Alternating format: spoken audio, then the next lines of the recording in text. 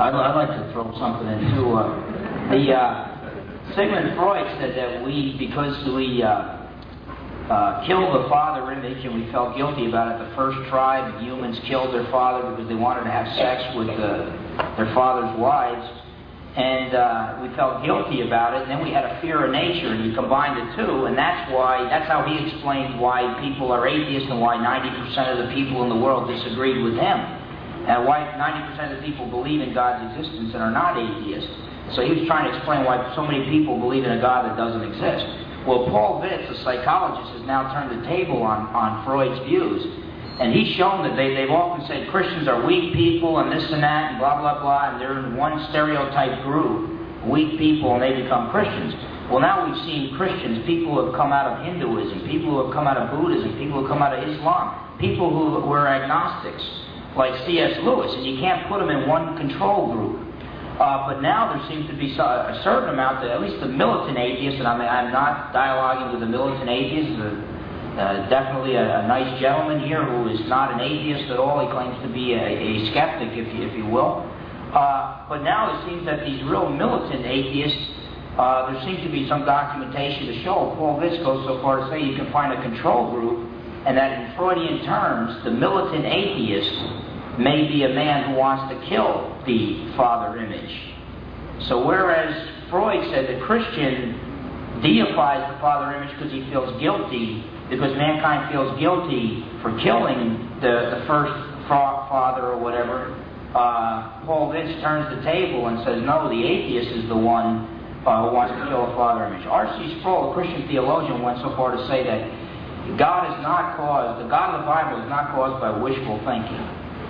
If we would invent a God that we would like, it'd be a lot different God than the God of the Bible. The God that we would invent would be a God who would let us do whatever we please, that's the God of the New Age movement. But the God of the Bible is a God who says, thou shalt not, when Phil Fernandes feels like doing something.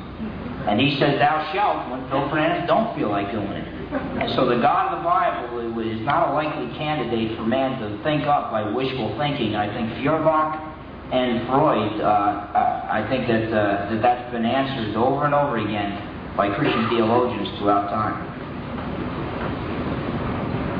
It's been a really good program. I've enjoyed both the viewpoints.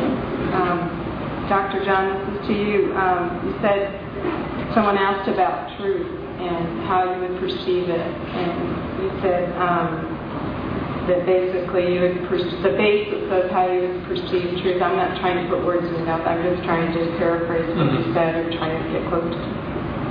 That the basis of it would be through the five senses, and you also spoke about language being something that we use. And you also, I believe you said that you felt that Jesus, or you believe that Jesus was a historical figure. It's interesting that it says in the Bible, in the book of John, that the Word was in the beginning, and the Word was with God, and that Jesus proclaimed to be the Word. And to complicate things further, Jesus was also God. There's God the Father, God the Spirit, and God the Son. Well, if Jesus was God and he is a historical figure, I would think that was a pretty good basis for thinking about him as being real. I don't really have a question, but Jesus did make the statement that he was the way, the truth, and the light, and I think it's interesting to correlate him being the Word and also him saying that he was the truth. Mm-hmm. Actually, that is actually quite a captivating thought. That is the use of that observation that he was the Word. And of course, that raises a question in my mind as a historian. My training is much more as a historian than as a philosopher. About how that idea ever got into the Gospels, right? How it ever got included. And you have to remember that the people who were putting the Bible together, the New Testament together, were more versed in Greek language than any other language, and the dominant language which influences the early shaping of the Bible is Greek. And the word for the early Christians was logos, that directly translated as word into the English Bible. And So it raises, I guess, just at a historical level, whether or not Jesus ever said that, or whether or not this is something that a Greek speaker like Paul, after the fact, is saying, it'd be very nifty if we had Jesus say this, because this will speak a lot to, at least to the Greek people I'm trying to convert. And just the sort of literary, philosophical level, though, it is poignant. That is, because in a sense, that appeals to me, the idea that in the beginning was the Word, not in the metaphysical religious sense, but in the idea that our understanding of the world, our understanding of things in the world, all these real things, tables and chairs, but also unreal things that we create, like rights and freedom and beauty, all these abstract nouns that we have, which really are the most important things to us, like rights and beauty and soul. All these are so fuzzy, they're all metaphysical in themselves, right? They're just in this realm of language. So in a way, our life hinges upon something which is really insubstantial, right? So on the one hand, I claim that you really do need to cleave to the senses and stay very close to the senses. But on the other hand, I'm more than willing to admit that so much of our life, both as individuals and as social beings, is intimately caught up with something much fuzzier than senses, right? Language. That doesn't allow me, nor do I think it should necessarily allow anyone else to make the leap to saying, well, ergo, a God with a litany of moral and legal implications, and that's definitely true.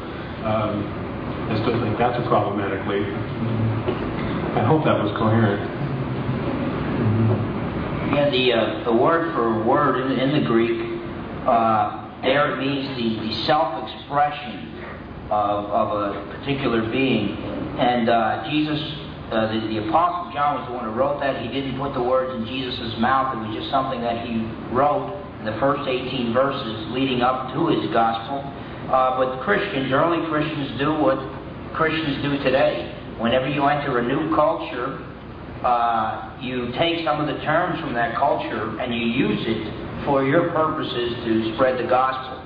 And the word logos had some philosophical connotations, and he took it and he applied it to Jesus Christ as the self-expression of God. But Dr. John had mentioned earlier, and he seems to be alluding to it a little bit here, that he doesn't spend a whole lot of time examining evidence for or against God's existence, and that the questions that can be solved just by through sense experience are of more importance to him. But I think the things that Blaise Pascal talked about, the fact that we might have 70, 80, maybe even 100 years here on earth. But if there is a God, there are eternal issues and eternal consequences to our life. So I think if a person is not settled on this particular issue, maybe they should spend more time examining evidence for or against God's existence.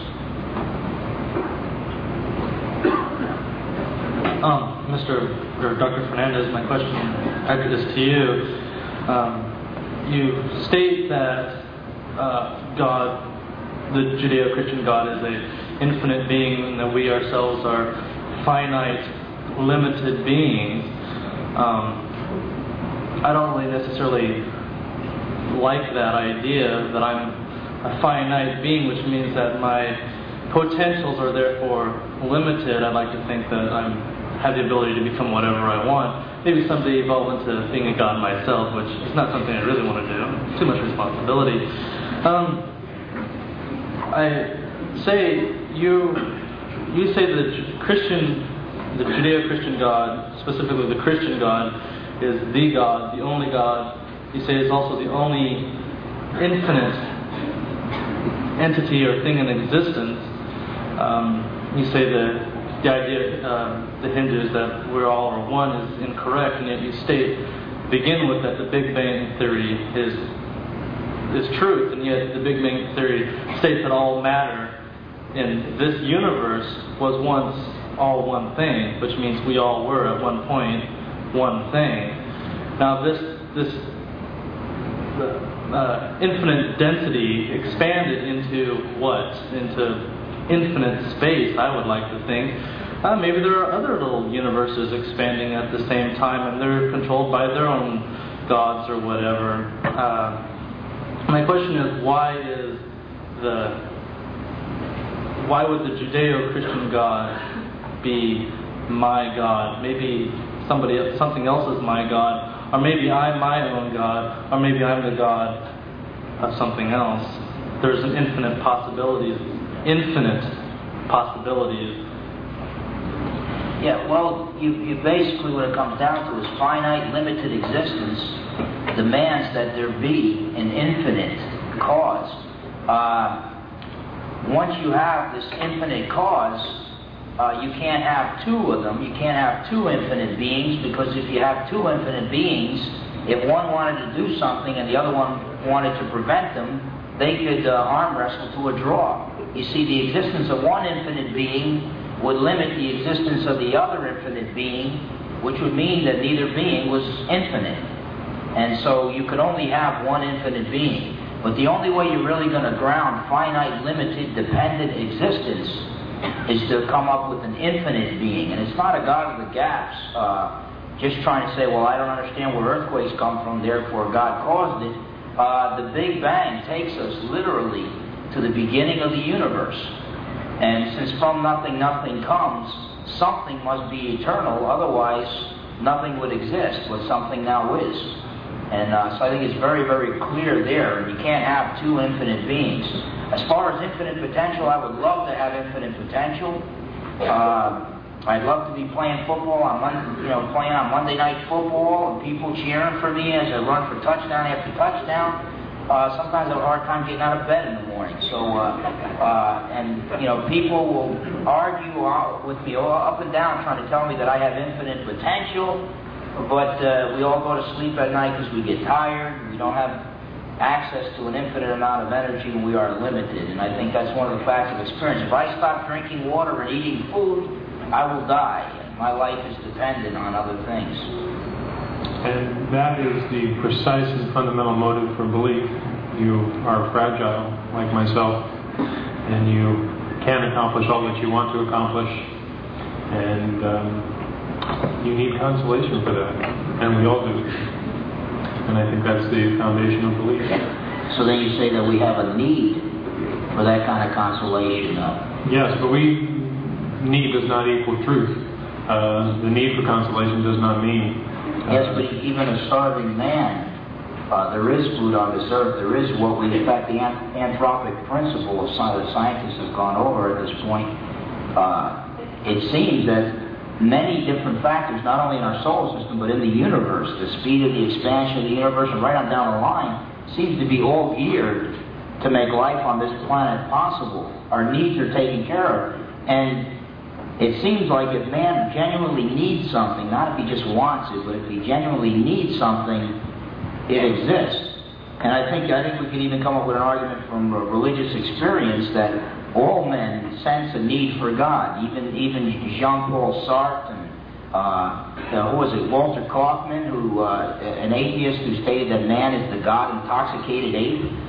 Many atheists, agnostics, and skeptics have openly admitted that man desperately needs God and has a thirst for God, but then they claim that he doesn't exist. I'm claiming that our thirst and our need for God can be met. Also, the other side of the coin, by the way, each one of us not only has a thirst for God, but we also have a desire for human autonomy. We want to be our own kings and our own bosses.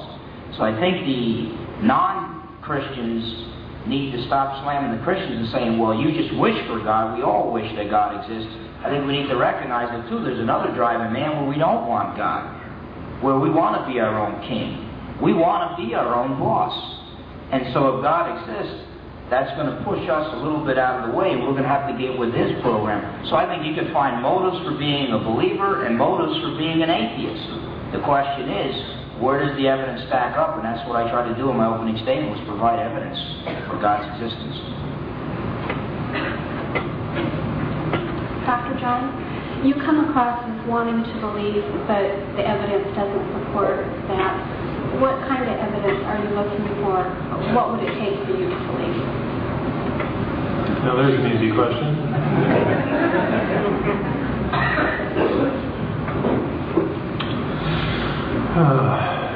Can we do this in another show?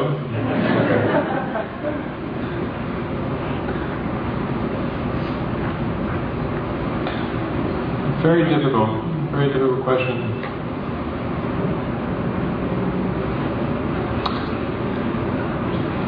don't think I could say anything intelligent without thinking about it a lot more. Maybe if something comes to me, I'll pipe up. I want to say that I appreciate that Dr. John did share that with us, that he would like eternal consolation. He would like there to be. Who wouldn't? God that exists. And there are other people on the other side of the coin, like Nietzsche had said, that even if they could prove to us beyond a shadow of a doubt that God exists, I would hate him even more. And so there are people on the other side of the coin, but I think that just the fact that he's been honest and stated that he has this desire for God, I think we need to pat him on the back for it and try to dialogue with him if we do hold that the Christian worldview, and maybe someday he'll get that evidence that he's looking for. I also appreciate that you weren't just going to come out and say, this is what I want. Like Anthony Flew and a lot of others did. They put God in a box and they say, this is what I want. God has to be material and has to be able to touch him and this and that and blah, blah, blah. He makes a list of things that he wants God to be and kind of explains them out of existence. And I appreciate your honesty there. Let me add, though, that you mentioned Nietzsche, you've mentioned him several times, and I would say that actually I understand what Nietzsche argues about when he says that if God did exist, I really couldn't tolerate it. That I have to be God, that I have to be the only being who imposes meaning, as all individuals have to. And I think one reason why I answered the way I did to the lady who asked the question is because I probably have less character than Nietzsche did. I think Nietzsche was individually and intellectually and perhaps morally strong enough that he could actually say that, whereas I am probably morally weaker to the point where I would go, yeah, I give up. I can't wrestle any longer with the issue of trying to extract meaning out of a world of improbabilities, and it would really be nice to have somebody else, i.e. a God, to say, here is the meaning, here is the purpose, here is what you have to do to achieve salvation. I think I'm weak and sufficiently tired that I might even relish that, although I think Nietzsche was strong enough that he didn't and wouldn't. Let me add one other thing. I didn't actually plan on reading this, but this is just to confound things a bit more, and I don't want it to turn into anything confessional, but it might actually add another layer, and it might actually, in some, let's say, tangential way, respond to your question. It's just two lines of verse from the Austrian poet Rainer Rilke. He wrote it in German. This is an English translation by Robert Bly. He wrote, I live my life in growing orbits which move out over the things of this world. Perhaps I can never achieve the last, but that will be my attempt. I am circling around God, around the ancient tower, and I have been circling for 1,000 years, and I still don't know if I am a falcon or a storm or a great song. It loses the rhyme in English, but it's still a very fine collection of images and thoughts. Now, that poem, let me just say very briefly, that poem actually speaks to me. It's one of my favorite pieces of verse, and it mentions God. But I don't impart to that reference to God. I don't imbue it with any moral or legal or, in general, value-based significance. It carries none of those implications. If it carries any significance for me, and it's not necessarily the most important word in that poem, if the word carries meaning and significance, it does so by virtue of some sort of vague emotional appeal, this idea of a something which would be the source of meaning because your life happens to have meaning because you're circling around it. All the things that you do is a sort of a circling around of something. It's also vague. It's also unsubstantial. It's something which is appealing in a amorphous psychological and emotional fashion. And I suppose one way of rephrasing your question is what would it take to bring coherent and more substantial meaning to that reference to God in that poem? And again, I have no idea. We're running a bit overtime right now. We're going to take a couple more questions. This facility is only reserved for a certain amount of time. I ask that you keep your questions direct and to the point, please. Well, that kind of kills this, but I keep hearing the term belief come up over and over and over again tonight, and I'm sorry, this isn't so much a question as something to provoke thought, and it's pretty much directed at you, Dr. John. Belief is the fundamental thing, what you choose to believe in. However, belief is based on thought, and it's based on rationality. Okay? If we're rational beings. So, I'm trying to meander here. Basically, you have to choose to believe in something based on the evidence. Okay? If you choose to be skeptical and to make that skepticism dogmatical, then maybe I'm wrong, but I view that as bordering on the edge of ignorance. And ignorance is only a sin when it becomes a preferred state of mind. There's much evidence scientifically beyond the five senses for things that we can't explain that have been looked at, things, metaphysical things, parapsychology and things like that. And I'd just like to read one thing out of the Bible, Romans 1:18, and it talks a little bit about belief. It says, "The wrath of God is being revealed from heaven against all the godlessness and wickedness of men who suppress the truth by their wickedness. Since what may be known about God is plain to them, because God has made it plain to them. For since the creation of the world, God's invisible qualities, His eternal power and divine nature have been clearly seen, being understood from what has been made, so that men are without excuse. For although they knew God, they neither glorified Him as God nor gave thanks to Him. But their thinking became futile, and their foolish hearts were darkened. Although they claimed to be wise, they became fools, and exchanged the glory of the immortal God for images made to look like mortal man and birds and animals and reptiles. Therefore God gave them over in the sinful desires of their hearts to sexual impurity for the degrading of their bodies with one another.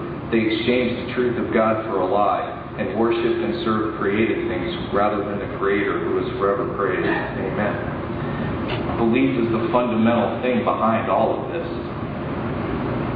And in order to look at the evidence, that's where skepticism has to end. Thanks for the question. There wasn't one. You prefer to comment? Sorry. Dr. Fernandes? Yeah, I just think that passage what it's talking about is the through the writing of the Apostle Paul, the Lord is saying that God has given man ample evidence in the creation, in this created universe, so that we should see that God is its cause, that God brought it about. When a man looks at a sunset or a sunrise, looks at the stars at night, he should conclude that this was designed. It didn't get here by accident. He should conclude that God exists. The other side of that coin, though, is that I lived the first 21 years of my life as a non-believer. I needed to see a certain amount of evidence even beyond what God said was enough, and that I should have no excuse.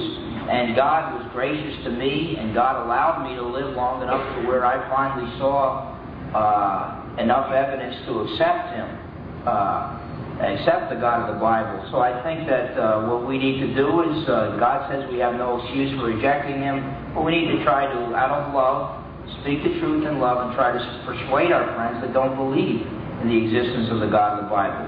Maybe they just need a little bit more evidence. I think they're worth it. If God created Dr. John, then God loves Dr. John. And if God loves Dr. John, then Phil Fernandes loves him. And then I think we need not the name call, but to, in love, try to persuade them that when he looks up at that sunset, that's a God, that is the eternal consolation that He's looking for. And that if you're looking for hope, if you're looking for hope that lasts, you find them at the foot of the cross of the Lord Jesus Christ.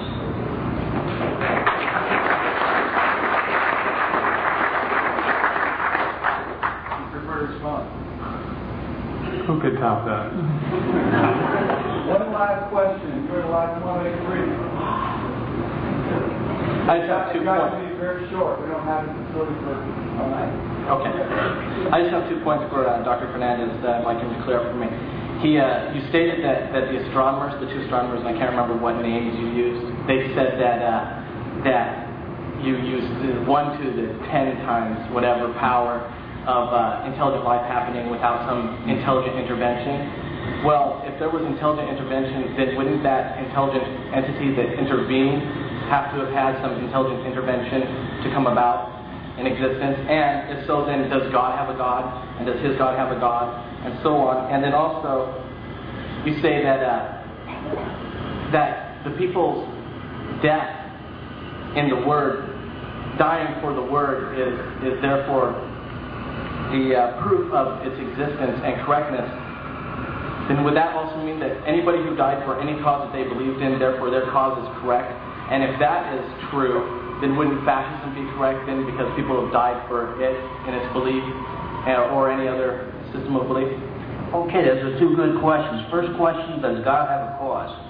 I answered that by showing that it's impossible to have an actual infinite set of finites. In other words, you can't keep going back, another cause and another cause and another cause and another cause. Eventually you arrive at what Thomas Aquinas called the first cause, what I would call the uncaused cause, the being that always existed. You have to stop somewhere. You can't go on forever because of the arguments that I gave, the impossibility of traversing an actual infinite, and the impossibility, the contradictions that are generated by an actual infinite actually existing. So does God have a cause? No. God is the uncaused cause of all else that exists. When the atheist says that the universe is eternal, then he understands what an uncaused cause is because he believes it's the universe. So I don't know why they have a hard time understanding what the Christian means by that. Secondly, he talked about, the question was asked about, well, just because Christians died believing, does that mean that those who died for Nazism or fascism, that they were right too? No. But what did they die for? They died claiming that they saw Jesus risen from the dead, and that because he proved to them that he could conquer death for himself, that proved to them that he could conquer death for them, therefore they were not afraid to be thrown to the lions. In other words, they said, because I saw Jesus risen from the dead, he proved that he is God, he proved he can save me, I don't care if you throw me to the lions. And so I'm not saying that because somebody dies for something that makes it true, it means that if they're willing to die for something, then they really believe it to be true. So these Christians really believed that they had seen Jesus risen from the dead. That's better than modern lie detector tests. That's highly reliable eyewitness testimony when people claim they saw Jesus risen from the dead and they would not deny it even when thrown to the lions. And don't forget that any number of people in a range of world religions have died for their faith in full conviction, and you wouldn't want to use that to extrapolate the truth of that faith. Islam again comes to mind. I mean, the whole concept of jihad is to go forth and fight and, if necessary, die for your faith. And that is a real source of witnessing, literally, martyrdom, as what the Christians did.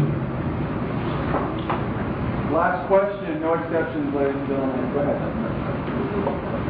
Thank you. Dr. Fernandes, you mentioned that you were here to discuss creation versus evolution.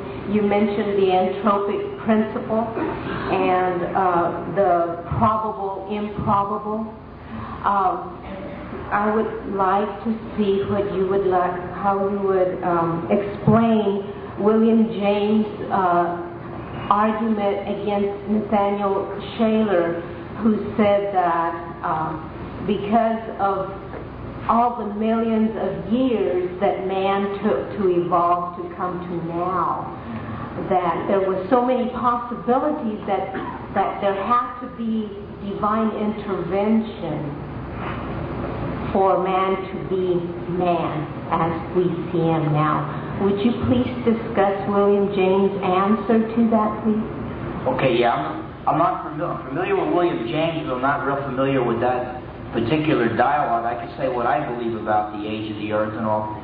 At this point, I think that there's good evidence that the universe is old, and there's also good evidence that the universe is young.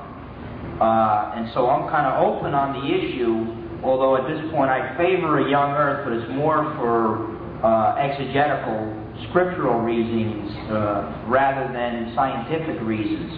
But even if the universe was billions of years old before mankind even came on the picture, that would be no problem, because God isn't getting any older with time. As St. Peter said, a day is as 1,000 years with the Lord, 1,000 years as a day.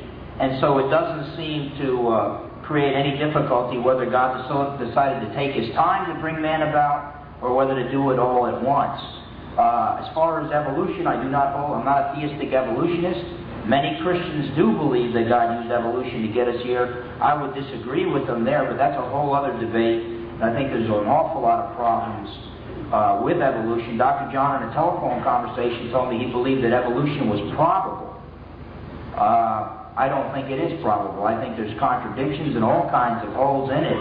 And I'd like to come back for creation versus evolution, and did Jesus rise from the dead? I would love the opportunity to get into a community college and debate or dialogue those decisions, those particular things out.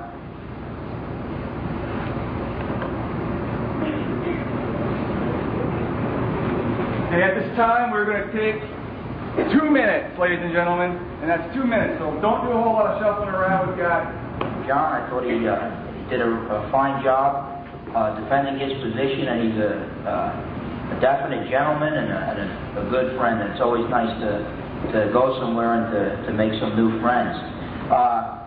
In his statements during this dialogue, he discussed several things, and he talked about the two drawings that were two different things. They weren't one thing, and he tried to use this as evidence against the law of non-contradiction. It doesn't really hold, because the drawing is really only one thing, but it's capable of being perceived differently by two different people. But the artist who drew it could only draw it in one way, so that it could look like an old lady or a young lady.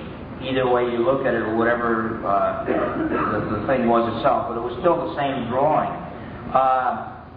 You can't beat the law of non-contradiction. Every time you try to beat it, you have to assume it to be true and use it in your attempt. He talked about Christians and ecology. God entrusted the earth to mankind, and we abuse that. Even Christians have abused that, and I think Christians need to take the advice of the late Dr. Francis Schaeffer, and we need to treat the earth a lot better.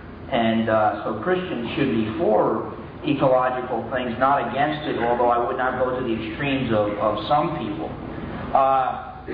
Mentioned in the newspaper, the school newspaper, Dr. John's quoted as saying, "And the universe is an event, and it's got a cause," which seems to me to be an extremely limited hypothesis, particularly if the end result that you want to reach is that Jesus Christ is your Savior. And how the hell do you get there from that point?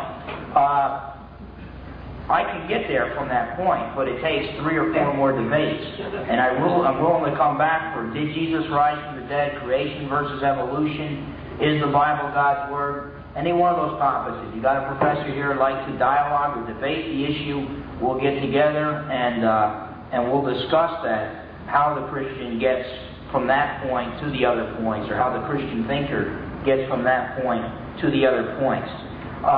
We talked a lot about hope and the whole 9 yards.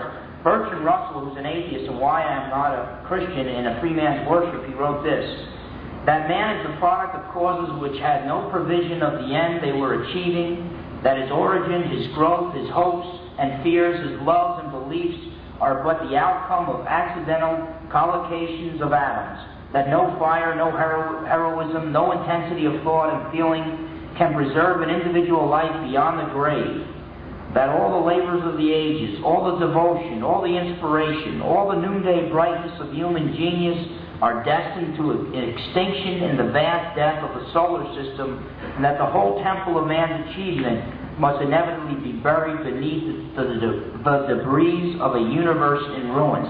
That's where atheism was leading him, and that's what he accepted. Obviously, the absence of hope. And that's coming from Bertrand Russell, an agnostic himself. Blaise Pascal, there is no hope. 70 years and then you cease to exist. That's not a lot of hope to offer mankind. Blaise Pascal stated this: there are only two classes of people who can be called reasonable. Those who serve God with all their heart because they know Him, and those who seek Him with all their heart because they do not know Him. In other words, Pascal says, we need that hope. And if you're not a believer, you should be looking into the evidence and try to find them, because without Him, there is no hope. And then finally, I'd like to say, though, that was not what I based my whole argument on. That was a side note. Summary of my argument is that everything that has a beginning needs a cause. And we have shown from the Big Bang model and the second law of thermodynamics that the universe is winding down. The universe had a beginning. We also use two philosophical arguments for that to show it. So everything that has a beginning needs a cause. The universe has a beginning. Therefore, the universe needs a cause. I provided evidence that the cause of the universe is eternal, intelligent, and moral. A personal God exists. And that was the summary of my argument. Dr. John did not respond to most of that argument. He stated that it would take too much time or this or that, but he did not respond to my argument, so I think my argument stands. I think that everything that has a beginning needs a cause. The universe has a beginning, therefore the universe needs a cause. Thank you.